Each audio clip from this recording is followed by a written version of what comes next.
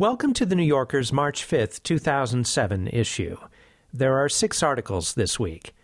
In comment, David Remnick says Al Gore is politically right where he wants to be.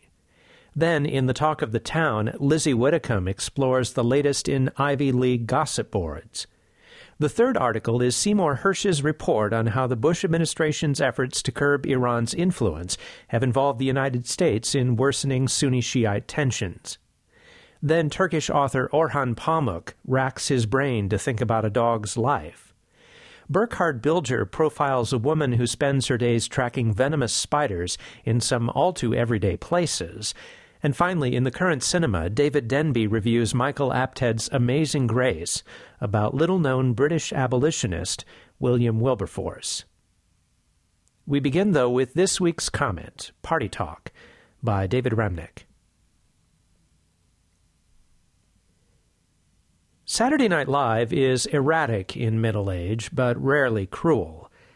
An exception came late last spring when, at the stroke of 11:30, an NBC announcer gravely told the American people to stand by for a message from the President of the United States, and Al Gore, surrounded by Oval Office knickknacks, came into focus to deliver what could best be described as an interim report from a parallel and happier galaxy.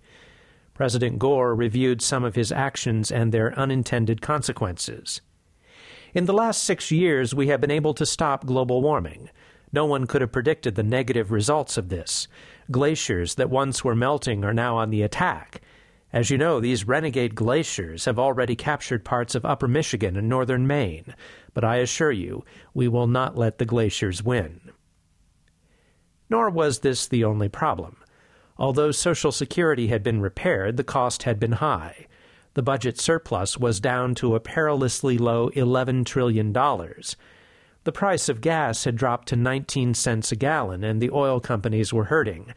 I know that I am partly to blame by insisting that cars run on trash. After winning the plaudits of a grateful world and turning Afghanistan into a premier spring break destination, Americans could no longer risk traveling abroad for fear of getting hugged. Even the national pastime was in danger. But, Gore added hopefully, I have faith in Baseball Commissioner George W. Bush when he says, "We will find the steroid users if we have to tap every phone in America." The cruelty here was not to Gore, who probably requires no prompting to brood now and then about what might have been, but to the audience. It is worse than painful to reflect on how much better off the United States